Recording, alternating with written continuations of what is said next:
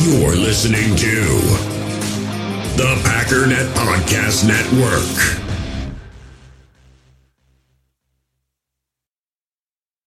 This episode is brought to you by Shopify. Whether you're selling a little or a lot, Shopify helps you do your thing, however you cha-ching. From the launch your online shop stage, all the way to the we just hit 1 million orders stage. No matter what stage you're in, Shopify's there to help you grow. Sign up for a $1 per month trial period at shopify.com/special offer, all lowercase. That's shopify.com/special offer.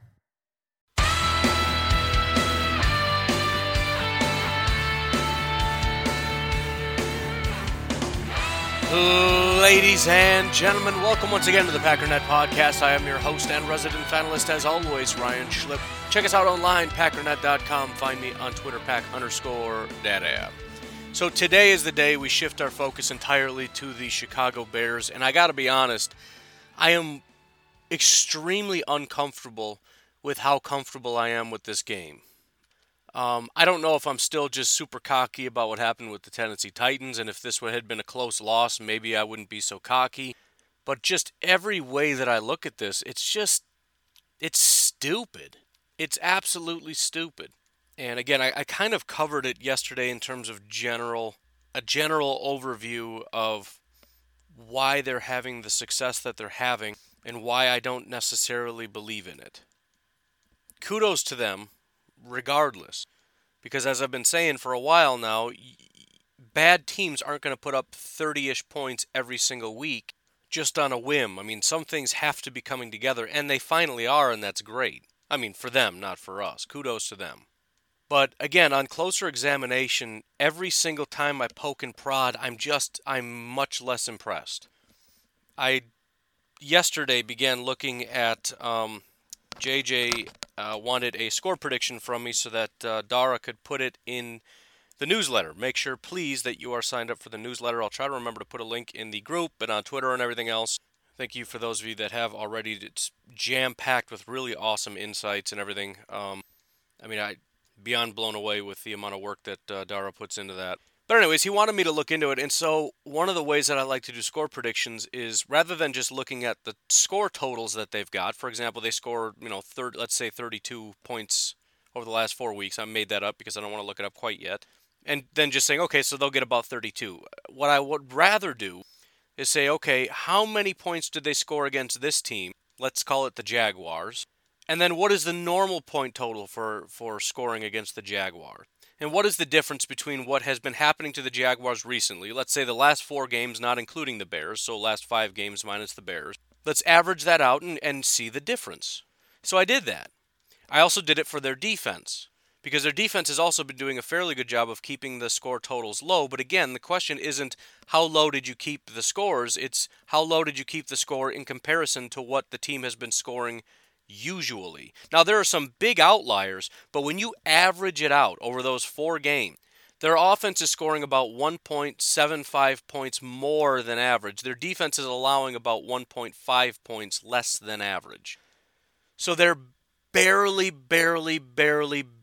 above average. Still above average, which is good for them because they are a well below average team. But again, if you look at things in their total context, it becomes much less impressive. Let me give you a couple examples of what I'm talking about here. So the Chicago Bears have scored over their last 4 weeks 30, 36, 33, and 41, which is really, really impressive. And again, bad offenses just don't put up 41 points. Even on a fluke, if you don't have the capability, you don't have the capability. It's that simple. Again, they've found a rhythm. They've found something that allows them to march down the field and score, and they're just asking for a team to come along and find a way to stop them, and nobody's really done it outside of, again, Green Bay kind of already has. If we assume that this is a new thing that started after the bye, the one game after the bye that they didn't reach 30 points was against the Packers, but I digress. So they scored 41, the Bears scored 41 points on Jacksonville. Baltimore just scored 40 points on them the week before. Tennessee scored 31 and Minnesota scored 27. So the Bears did score more than everybody else, but the fact of the matter is the Jaguars, especially the last 3 weeks, have completely given up. They're done. They've given up. And there's also some evidence that they're legitimately tanking. They're starting to pull players, he's not quite feeling well, I don't think he should play. They're done. Minnesota Vikings, right? The Bears scored 33 on them. That's crazy. The Saints put up 52 the very next week. So suddenly 33 becomes a little less impressive when you look at it through that context. And even before that, the Bucs put up 26, the Jaguars put up 24, the Panthers put up 27, the Cowboys put up 31. These are not good offenses that are putting up roughly 30 points against them. The Vikings defense is trash. I mean, they're right now ranked 28th in points, 27th in yards. It's kind of getting to the point where you kind of have to reassess the idea that they're automatically going to improve next year. There's no question they're going to improve, but when you're one of the worst defenses in football and you start talking about, well, we're going to add a pass rusher, I don't know if that's going to do it, dude. I mean, we have reached, and this is primarily the reason you talk out against tanking. Football is such an emotional sport. When your defense ends as the worst defense in football and your coach comes out and says all of you are trash, which he basically literally did. I know basically and literally don't go together, but I mean, in terms of the general message, that is literally what the general message was. The literal wording was something to the effect of, this is the worst defense I've ever played with or coached or something. Which, again, is directly pointed at the players who are going to be there next year, many of which are young players that just need a pat on the back. He has one of the best, hottest young corners in the NFL right now, Cam Dantzler, that's really picking up steam. I mean, if anything, go to the podium, be a man for once in your life, and stand there and say, I'm proud of what my guys are doing. This has been a rough year. This is 2020. We've seen devastating injuries. We've seen guys opt out because of COVID. We've seen some great things that give me a lot of promise for the future. Our offense has shown some amazing things. I think we got the best running back in the league. We've got the best wide receivers in football. Our offensive line is improving. Cam Dantzler is really coming on. I think he's one of the best young corners in football. We are going to come back next year super strong. Instead, he comes out and says, these guys are all trash. He's an idiot. I mean, he should almost be fired just based on that. That's total nonsense. Anyways, they're done. Houston Texans, again, they scored 36. The Cincinnati Bengals just put up 37 on them this past week. The Bengals. 37 points. I mean, I kind of almost have to eat my words saying that bad teams can't just put up 40 points just on a whim, because there's nothing redeemable about the Bengals. And it just happened. Again, it maybe can happen once. My larger point is that it's 4 weeks in a row. But still, again, put things in their larger context and it becomes less impressive. The Detroit Lions might be the most damning of all. This is what supposedly started this reign of terror.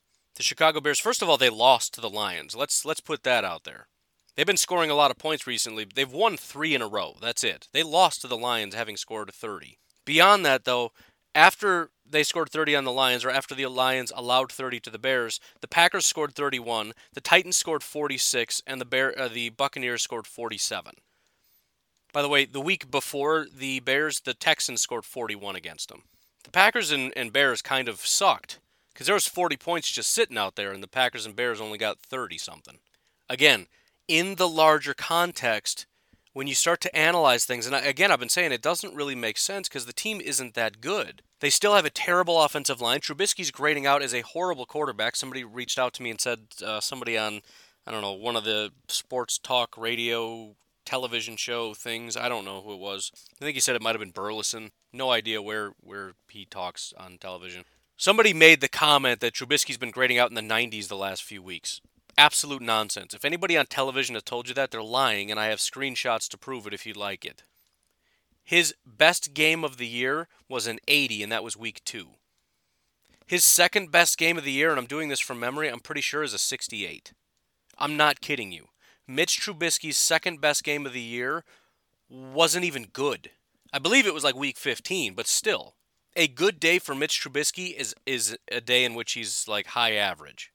So yes, every Packer fan who's on Twitter saying please re-sign him is absolutely correct. Again, there's still a very slim sliver of a chance that he becomes a good quarterback, but with every passing year it becomes a bigger joke. And you start getting into, Ryan Tannehill territory where it's like this 1 in a million situation where a guy that everybody pretty much gave up on suddenly becomes a quarterback freak. And again, I'm not really going to go through it all, but you can basically do the exact same thing with the defense. I think they had one game that was really impressive, but they also had several that were really, really not impressive. I think it was the Texans. They only allowed 7 points. In general, they're scoring, well into the 20s or something. So that's pretty impressive. But, Detroit scored 34 against them. That's sort of embarrassing. Minnesota scoring 27 might seem somewhat impressive, although not really, because if the Bears really do have a top defense, 27 points is never that good. But, the Jaguars allowed 27 points. The Buccaneers allowed 14. The Saints did give up 33 in a shootout, but again, larger context, good defense like Tampa allowed 14. The Bears allowed 27. So, that was the end result of that. So I might as well give you the final prediction, because the predictions are usually you save it for the end, but I understand it to be meaningless. Ultimately, and usually what I would want to do is look at the Packers also, and then try to compare the notes and the numbers to see how much better the Packers are and compare that with the Bears things. But because it's not that big of a deal, I just applied those numbers essentially to the Packers-Bears and what they've allowed and what they've scored, and I've got it 30-20 Packers. We also need to remember that we just recently played the Bears and scored 41 points against their supposedly elite defense. 41 points. Which, to be fair, it's still technically a top 10 defense right now. It's as long as you look at just points, they're 9th, 11th in yards. And the Packers probably do deserve some credit, because only 2 teams have scored more than 30 points against the Bears defense, and the Packers hung 41 on them. But I really just expect more of the same. A victory by 10 points or more. And again, I feel uncomfortable saying that, because 2 things, as I like to say, can be true at once. Number 1, the Packers are a much better, more complete, legitimate playoff team, and the Bears are just not. Number 2, the Packers can lose to the Bears. While that is true, which is something that a lot of pessimists refuse to acknowledge. And I got to be honest, it's not even just pessimists. The amount of recency bias in the NFL community is borderline annoying. Waking up after college football played yesterday and seeing how drastically everything changed overnight, who the new number 1 this or that is. Justin Fields had a bad day. Suddenly everybody hates him. Nobody wants him. If I mock him at number 5, people throw a fit. He's not good. I don't want him. He's trash. That was never the case until like 1 game. Suddenly, apparently he had a good day. Now all of a sudden he's a hero. Trey Sermon is the best running back in football. Trevor Lawrence is not good at football anymore. Not talking about you, JJ. I'm just saying in general. I know that's not you never said he was trash. I get that.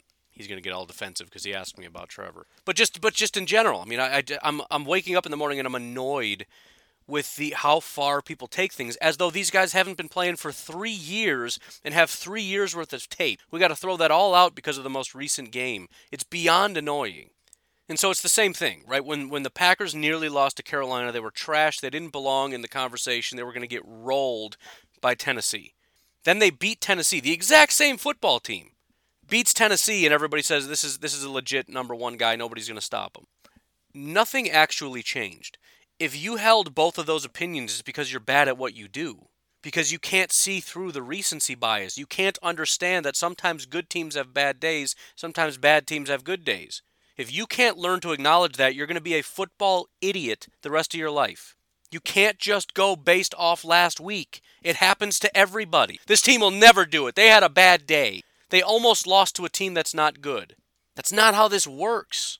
There are no guarantees, there never will be, and nobody's ever going to be perfect. That's the reality of football. All I know definitively, I don't know what's going to happen in this game. It's going to be close, it's going to be a blowout, it's going to be a Bears win, it's going to be a Packers win. I don't know.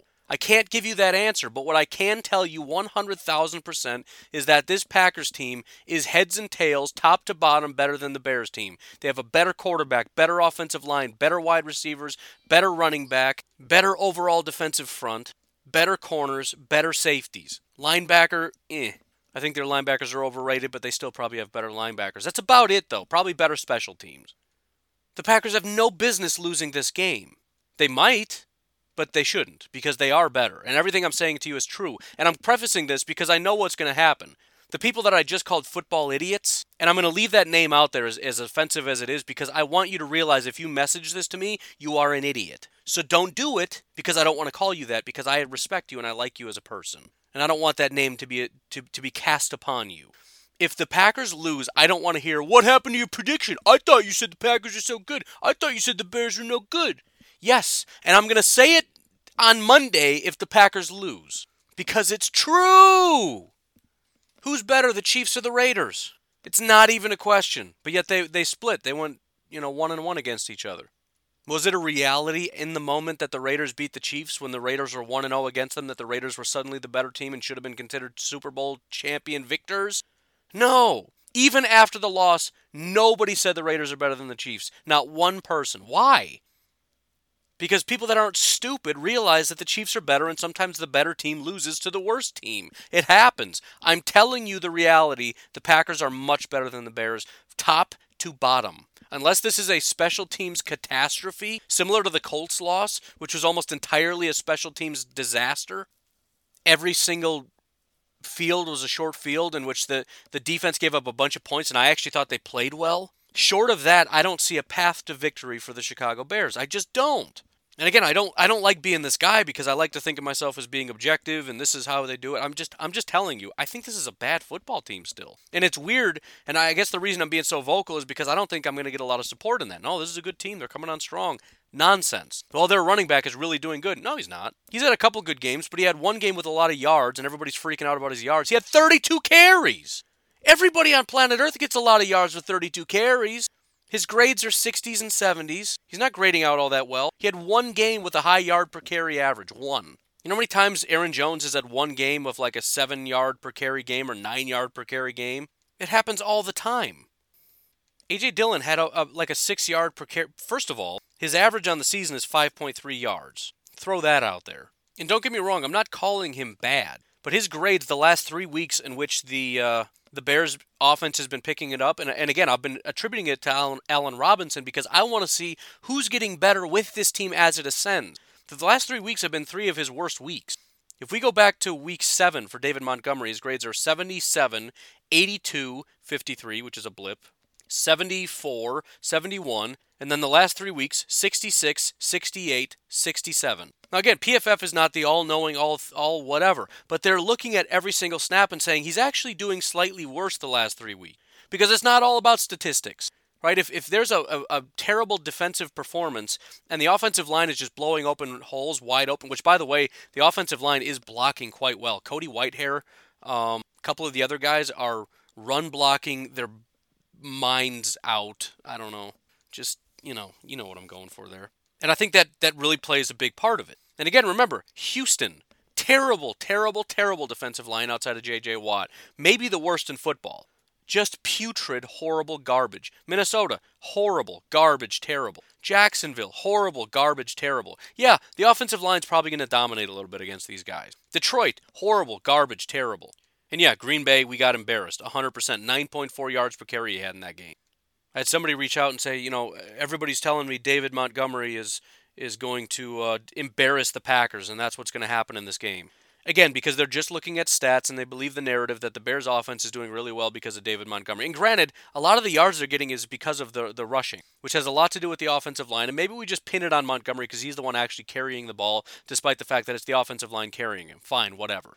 But please, for anybody saying that, and I can respect it. I can respect that they're running the ball well. As a unit, fine. But explain to me real quick, if we can do a little aside, Derrick Henry. Oh, the Packers don't know what's coming. David Montgomery's going to run all over this stupid garbage defense. Explain Derrick Henry. Did he destroy this team? Is David Montgomery better than Derrick Henry? Is the Bears' offensive line better than the Titans' offensive line in terms of run blocking? I would argue no to both. But anyways, David Montgomery's average this season is 4.4 yards per carry. In the last 4 weeks, he did have a 10.3 yard per carry game against Houston. Otherwise, it was 4.2, 4.6, and 4.1. A.J. Dillon the last 3 weeks, 4.2, 18, and 5.9. Aaron Jones the last 3 weeks, 4.6, 7.3, and 9.4. Even Jamal the last 3 weeks, 5.2, 3.8, and 6.0, or at least his last 3 weeks. He's had 2 games in the last 3 weeks of 5.2 and 6.0. He's averaging 4.2 yards per carry. That's 0.2 yards less than David Montgomery. Aaron Jones is at 5.6. A.J. Dillon is at 5.2. I'm sorry, we have better running backs than you do. Listen, I'm a David Montgomery fan. I'm actually a big fan of Ryan Pace. Actually, I'm not. He's a moron. But I think he's a good drafter. He just gives away all his draft picks. If I fall in love with a prospect, Pace is going to draft him. That's just a horrible reality of life for me.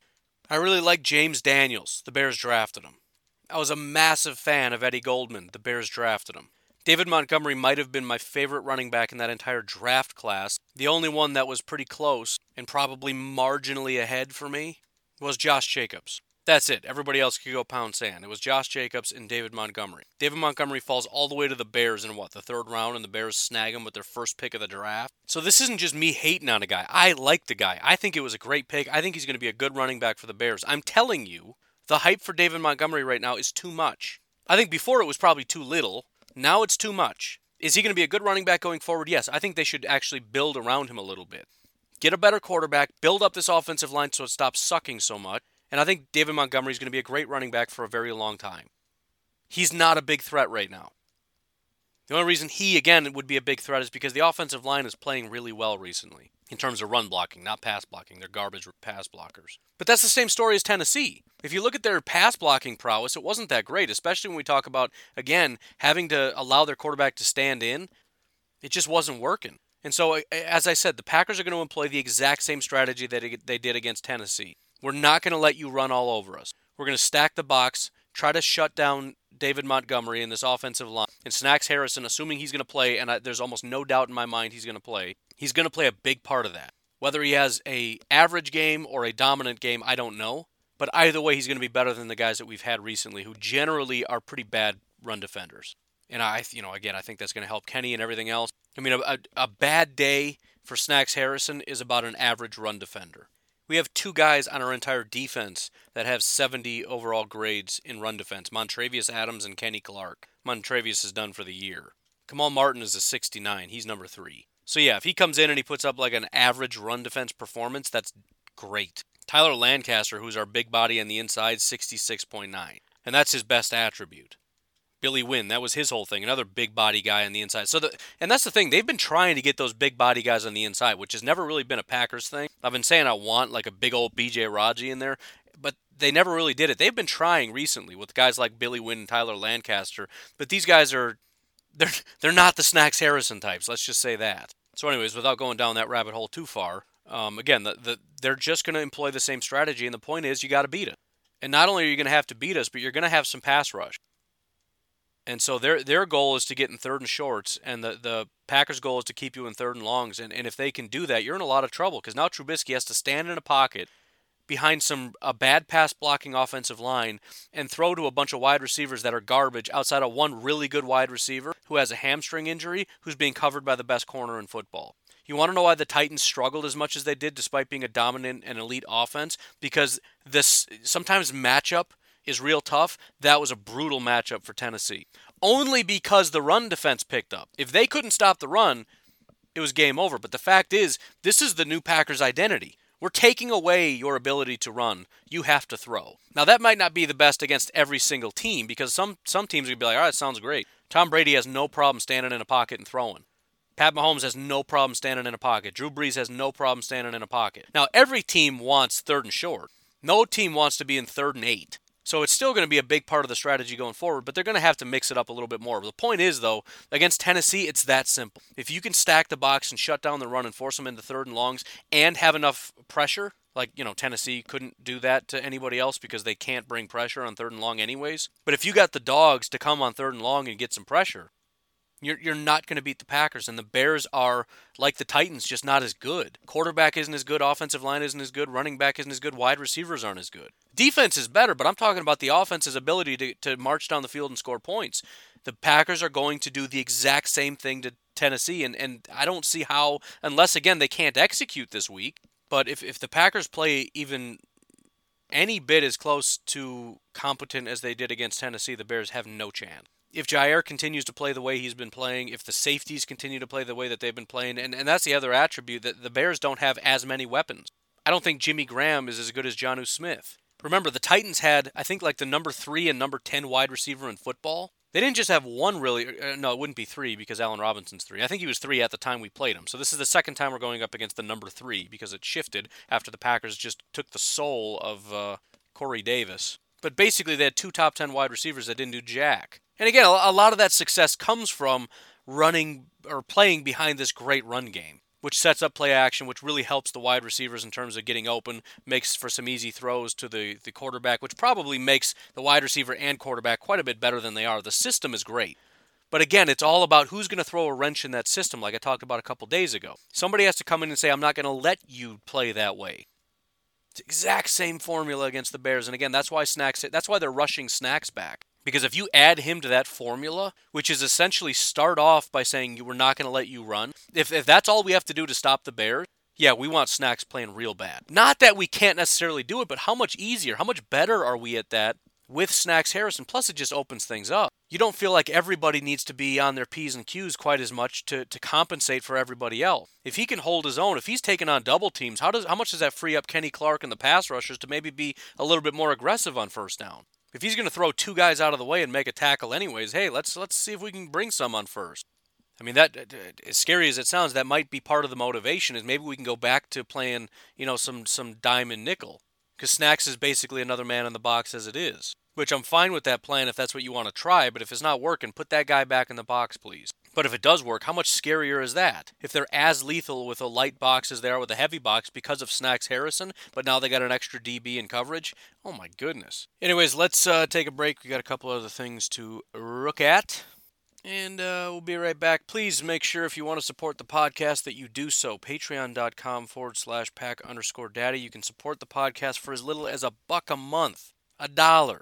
Now listen, don't play stupid and act like you didn't get that stimulus money. You can prepay for the year and it's $10. Some of you all need that because you're falling on hard times. I get it. Some of you are about to rush out and buy a brand new television. Take a vacation. What about my vacation? Patreon.com/pack_daddy. Oh, the children are starving. I'm kidding. But if you do appreciate the show, that would be great. Otherwise, as I said, just telling people is the absolute best possible thing you can do. Tell everybody else, because if the show gets big enough, the advertisers can cover the financial part of it so that you don't have to. Let them pay for it. That's my philosophy. Coca-Cola has lots of money. They can feed my children. What are we even talking about? Let's just take a break. We'll be right back. In the hobby, it's not easy being a fan of ripping packs or repacks. We get all hyped up thinking we're going to get some high-value Jordan Love card, but with zero transparency on available cards and hit rates, it's all just a shot in the dark. Until now. Introducing Slab Packs from ArenaClub.com, the only repack that provides real value, a complete view on all possible cards, and clear hit rates for each one. Now when I buy Slab Packs on Arena Club, it finally feels like I know what I'm getting. And honestly, the best thing for me and my son is the fact that we're kind of novices into this. When I walk into a card shop with my son, and a card says it costs $40, kind of just taking his word for it that that's a good value. So I appreciate the transparency on grading, as well as just getting excited about seeing what you could potentially get. Right now, you can get 10% off your first purchase by going to arenaclub.com/packdaddy. Wow, that's crazy offer. 10% off a $400 slab pack. That's $40 right there. Anyways, that's arenaclub.com/packdaddy for 10% off your first purchase. We all have smartphones, and we all know they're pretty amazing, but they also can be amazingly distracting, especially when we're around other people. So US Cellular wants us to reset our relationship with our phones by putting down our phones for $5. That's right, a company that sells phones wants us to put down our phones. And to see what we find, learn more at uscellular.com/built for us. With threats to our nation waiting around every corner, adaptability is more important than ever. When conditions change without notice, quick strategic thinking is crucial. And with obstacles consistently impending, determination is essential in overcoming them. It's this willingness, decisiveness, and resilience that sets Marines apart. With our fighting spirit, we don't just fight battles, we win them. Marines are the constant our nation counts on to fight the unknown. And through adaptable problem solving, we do just that. Learn more at marines.com.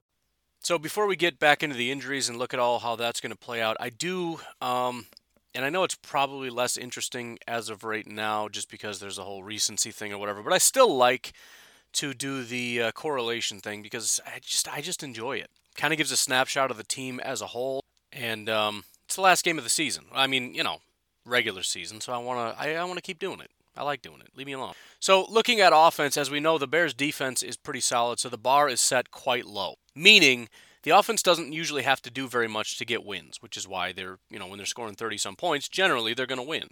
The bar is set at roughly 17 points. 17 to 20. I mean, it's hard to draw definitive lines, but not surprisingly, when they score less than 17, they're 0-3. However, when they score 17 points, they're actually 8-4. Which tells you two things, right? That's the mark of a team that has a great defense and a terrible offense, which is the Bears in a nutshell. Now again, it's less interesting now because things seem to be changing a bit. Defense maybe isn't quite as good and the offense seems to be getting a little bit better. But that's generally what this team is. It's what they were last time we played them. It's what they were last year. The bar is set really low because of their defense doing such a good job. The offense just needs to get about 17 points, and they got a 8-4 chance. What is that? 2-1 odds. 2-1 odds they win if they get to 17 points. That's pretty miraculous, man. What a waste of a defense. Jeez. Defensively, it's almost the exact opposite. They have to keep teams low or they lose. I would draw that line roughly at about 23 points. Again, there's that magic 24. If you score 24 on the Bears, they are 2-5 when teams reach 24 points. They're 6-2 when teams don't. I think that's been one of the biggest differences in the Bears this year, and a lot of Bears fans have a hard time acknowledging that the defense is getting worse. They don't want to know it's not getting worse. The offense just isn't good enough. It's still an elite defense. No, it's not. The 2018 Bears did not allow this many 24-point games or more, basically half the season. Rams scored 24, Titans scored 24, Saints scored 26, Falcons scored 26, Vikings scored 27, Lions scored 34, Packers scored 41.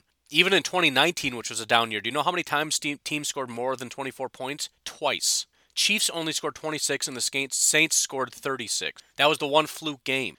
24, 24, 22, 21, 20, 19, 17, 17, 15, 14, 14, 13, 10, 6. This is nowhere near as good of a defense as it was last year. Kind of similar in 2018. It was the number one team in terms of points. They were mostly dominant all year. They did allow 3 games that were kind of big blowouts that were sort of shockers where the defense just kind of cashed it in. 30 to the Giants, 31 to the Dolphins, 38 against the Patriots. Outside of those, though, 24, 22, 20, 17, 17, 16, 16, 14, 10, 10, 10, 9, 9, 6. 6 games of 10 or less. That's stupid crazy. So again, trying to act as though the 2020, and I don't know if this is still a thing that Bears fans are doing or not. I know generally they don't like that, right? They don't like when you say Roquan is overrated. They don't like when you don't acknowledge their safety is nowhere near the number one safety in football. They hate that with a passion.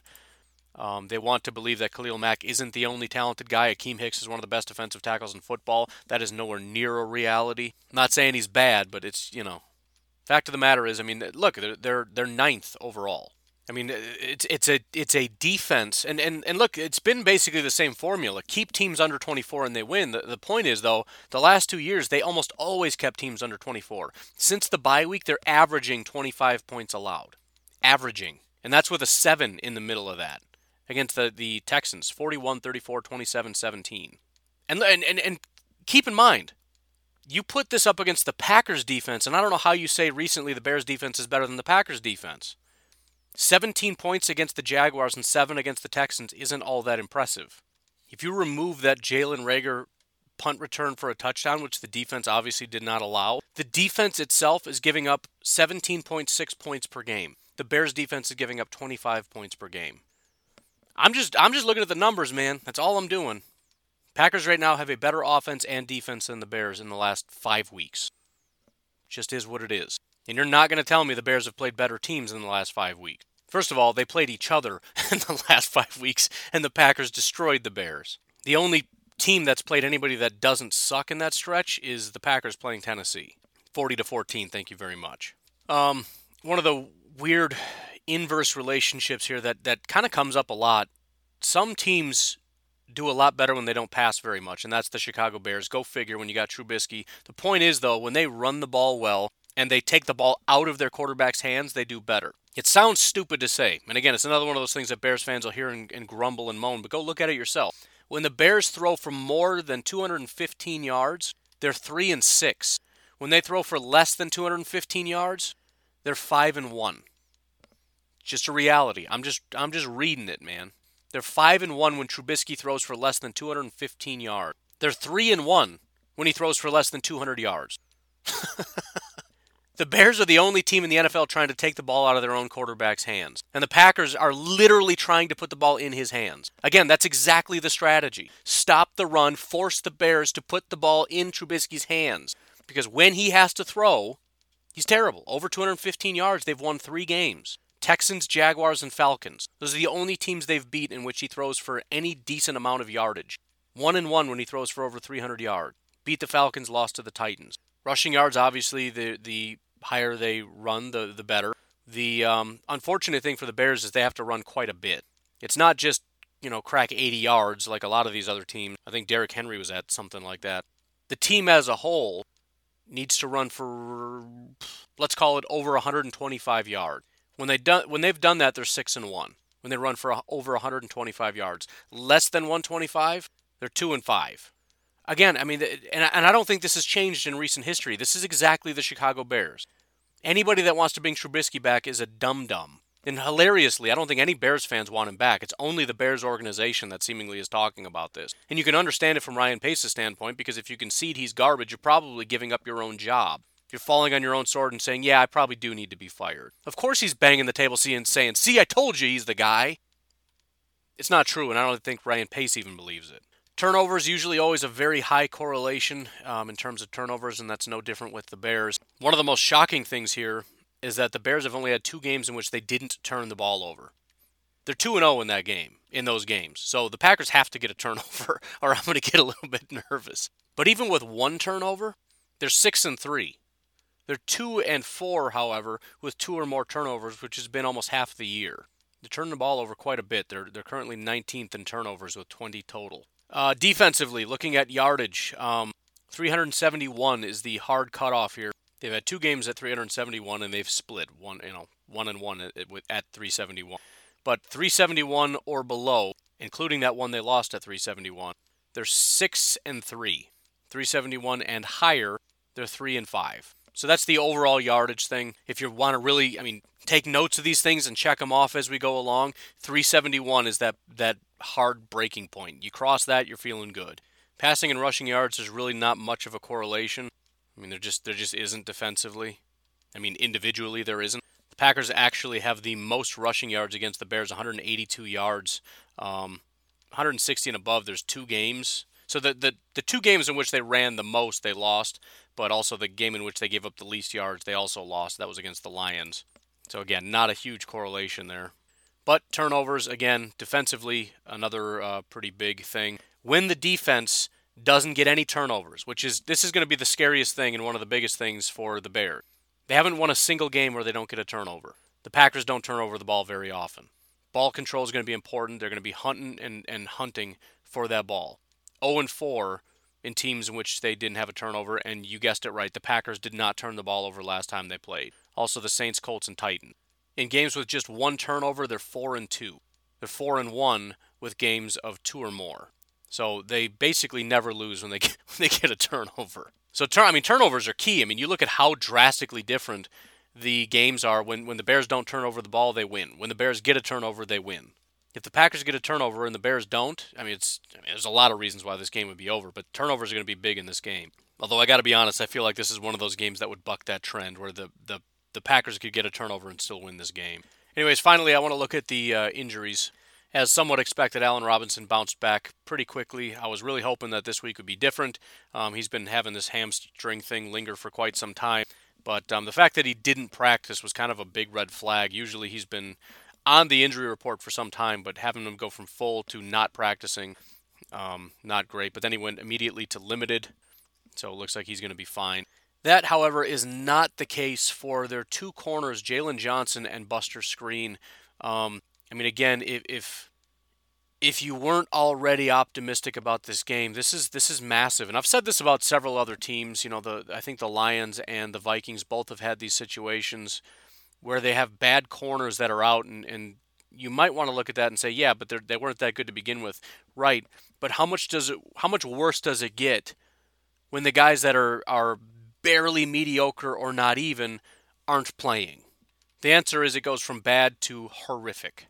And the fact that you're going up against the number 1 offense in football and you don't have 2 of your starting corners, that's beyond brutal. Now, there has been a lot of talk about Jalen Johnson being quite talented. I see no evidence of that. He did have a good game against Houston, so there's probably that recency bias mixed in there. He had a 75 overall grade. Let me read you the grades between weeks 2 and weeks 14 from Jalen Johnson real quick. 42, 53, 34, 47, 60, 64, 63, 48, 52, 53. I'm going to go ahead and say Jalen Johnson hasn't been all that good. Now, He's a rookie. He's a rookie second-round pick. Give him time, that's great. But again, he's not playing, so it doesn't matter. But just so you know when you hear that, not a huge amount of evidence to back that up. Even if you want to go over to the statistics, he does have 13 pass breakups, which maybe sticks out in people's minds. It's one of those positions where if you get a bunch of picks and pass breakups, everybody remembers. It's kind of like guys that, sacks. You got some guys that get a ton of pressures and no sacks, and people think they're terrible, like Khalil Mack. Oh, he's having a down year. No, he's not. He gets a billion pressures, and he's an elite run defender. But nobody cares. It's all about sacks. If you don't have 15 sacks, then you're not Khalil Mack. You're old and washed up and garbage. Not true. He has 13 pass breakups on the season, which is pretty good. He's also given up 5 touchdowns, though. 106.7 passer rating when targeted, which isn't great. 588 yards on the season. So, again, he's not playing, but it's not quite. And Buster Skrine has always been also not great. After that, the guys that have played the most at corner behind Buster Skrine, you got to go all the way down to Duke Shelley. Played 170 snaps on the season. He's grading out at 63.7, which ironically is higher than either of the last two we mentioned. Duke Shelley is largely, I would assume he's going to take over in the slot. He's played mostly as I shouldn't say mostly. He kind of fills in wherever, but he's a 5'9", 180. He played in the slot against Minnesota and Houston, so I'm assuming that's where he's going to go. He is a 6th-round pick from Kansas in 2019. In his 6 games that he's played, he's given up 138 yards. He's only really played 3 with any significant amount of snaps. That was weeks 14, 15, and 16. All 138 yards came in those 3 games. Been targeted 17 times, 14 of those were caught. Hasn't given up any touchdowns, doesn't have any interceptions, but does have 1 pass breakup, 100.5 passer rating when targeted. Additionally, run defense and tackling, as you would expect from a 5'9", 180 guy, is terrible, which you wouldn't think too much of, but when you think about the Green Bay Packers and how physical they want their receivers to be with the blocking and everything else, this is going to be pretty rough for Duke Shelley. He's going to have to put on his big boy pants and go out there and try to play, because guys like Allen Lazard are going to block him right into the dirt. I mean, quite literally. It's also significant to note that Buster Skrine was actually one of the best run-defending players they had on their team. So this is a massive drop. From a coverage standpoint, I don't know that this is a drop-off in the slot. From a run defense standpoint, if Duke Shelley's coming out instead of Buster Skrine, it's a massive drop-off.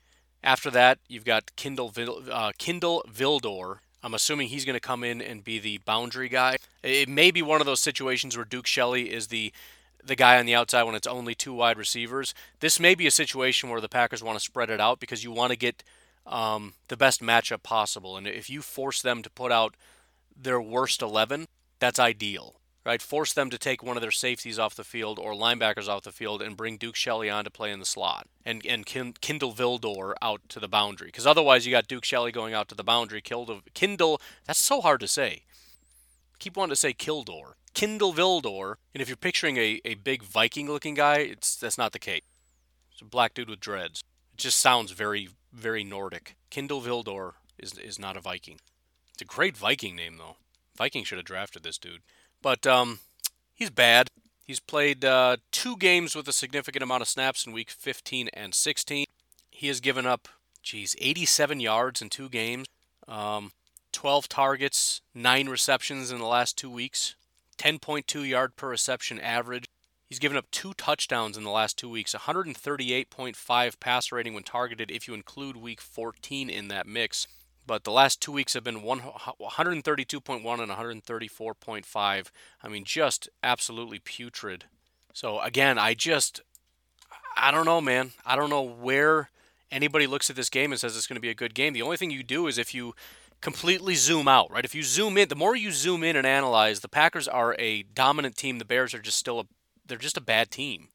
So now I'm getting into Facebook fights. I gotta get going. Is this guy a Vikings fan? What is this? He is a Vikings fan. What a moron. I'm gonna read this to you because it's getting me fired up, and I want the Packers to smash something in the mouth really, really badly because I want it to resonate in Minneapolis. I want this to be such a brutal, bloody battle. And I don't mean battle in terms of back and forth. I'm talking about brutal massacre that every team in the NFL has to shut their mouth about the Packers. It's really upset. I don't know why I'm so upset about this. The guy's obviously just an idiot. He's clearly just trolling, but he commented on my A.J. Dillon video. He didn't have any comments about the video. He's just talking about the Packers in general. He says, sucks. Whole team sucks. Rodgers sucks. Adams only catches 1-yard touchdowns, which, oh my goodness. O-line holds every play.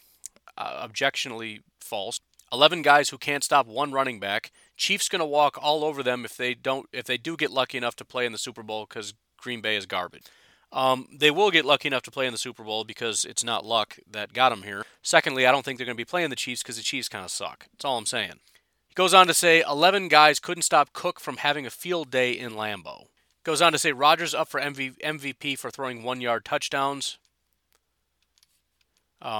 Again, this is factually inaccurate. He, I think, is third in touchdowns over 20 yards right now. I think Mahomes and the Seattle guy, Russell Wilson, are the only two, and they have like 2 more touchdowns than Rodgers does of 20 or more yards. So that's stupid. This is what happens when you live in a bubble. You and your Vikings friends get together, and you just start making up stats. Like, did you know? And you just made it up off the top of your head, and then it just resonates. Like, yeah, it's 1-yard touchdown. Because I watched that one Packer game, and he threw a 1-yard touchdown. That's not impressive, except for the fact that he was throwing off his back foot to a guy that's double covered. He says to Adams only, which, some legitimacy to that, although, they also have the tight end with more touchdowns than just about anybody else. But I'll give you half credit for that one, because, Adams is the best wide receiver in football.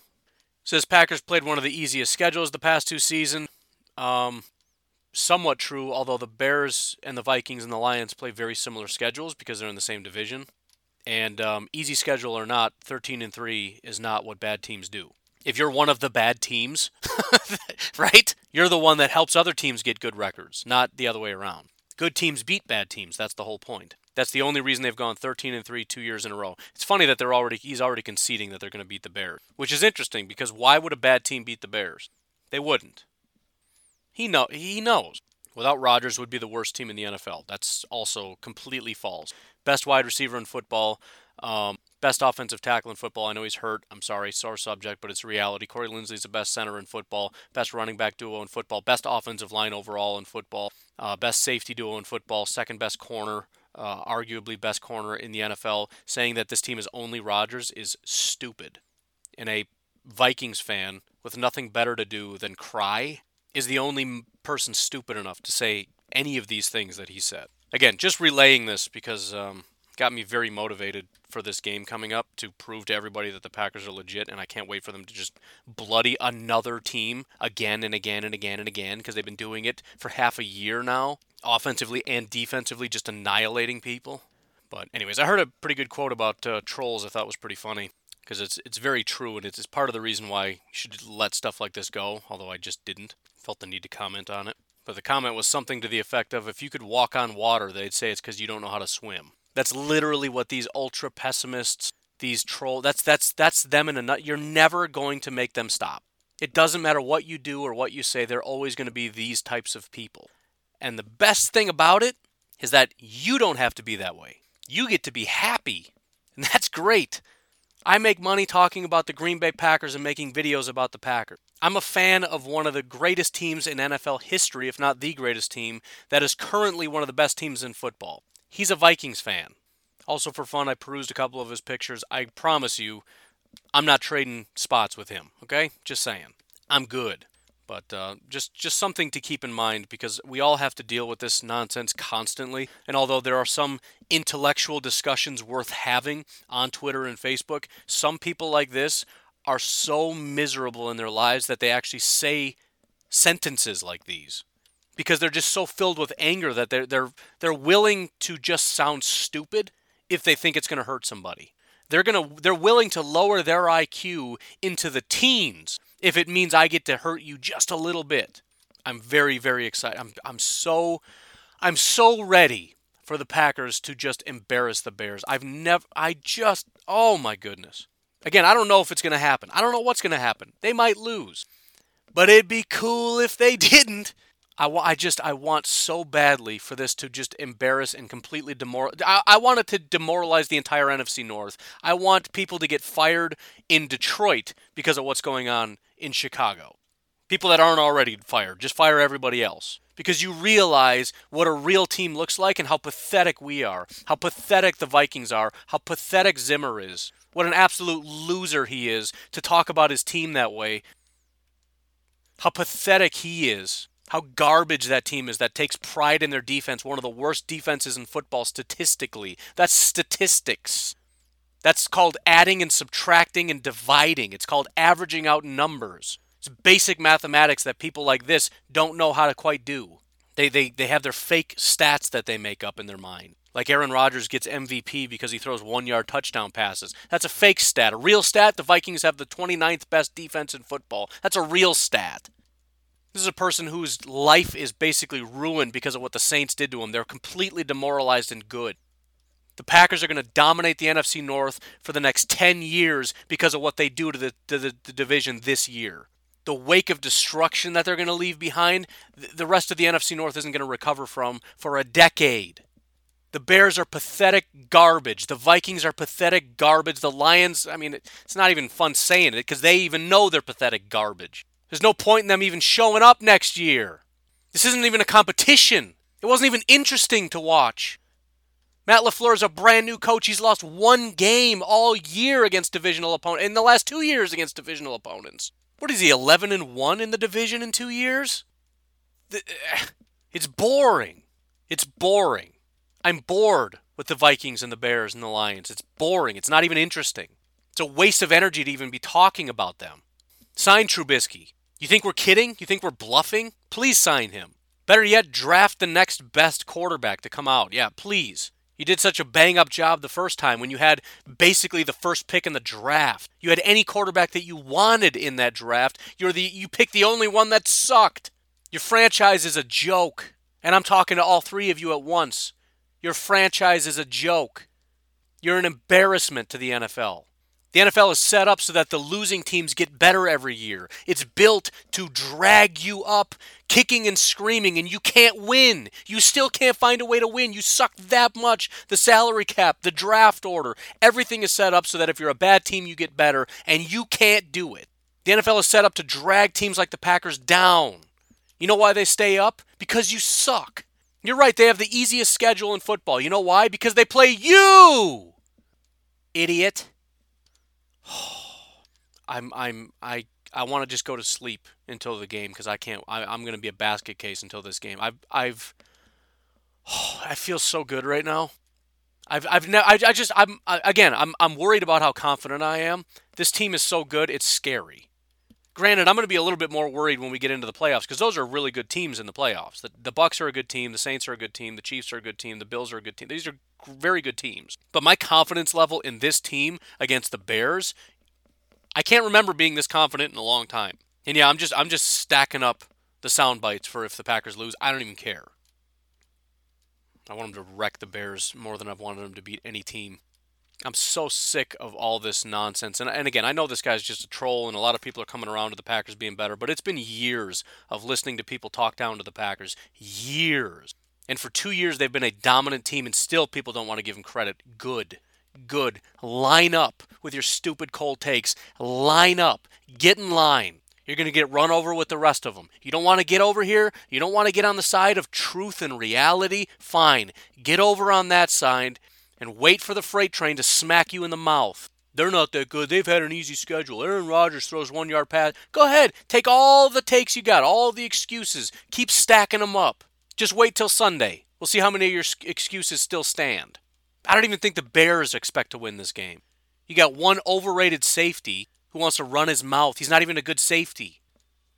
You know, Adrian Amos was like the best safety in football for like a year with the Bears. So what? It doesn't mean anything. You know how many guys have been the best for a year? The Vikings linebacker was the best linebacker in football for a year. He's been average his whole career, and he's garbage again this year. Doesn't mean anything, but Bears fans and that guy won't quit. He's the best safety in football. No, you idiot. He was good once. He's okay. Man, I hope he tries to tackle A.J. Dillon head on. I want A.J. Dillon to... Oh, I gotta be careful now. Getting a little too heated.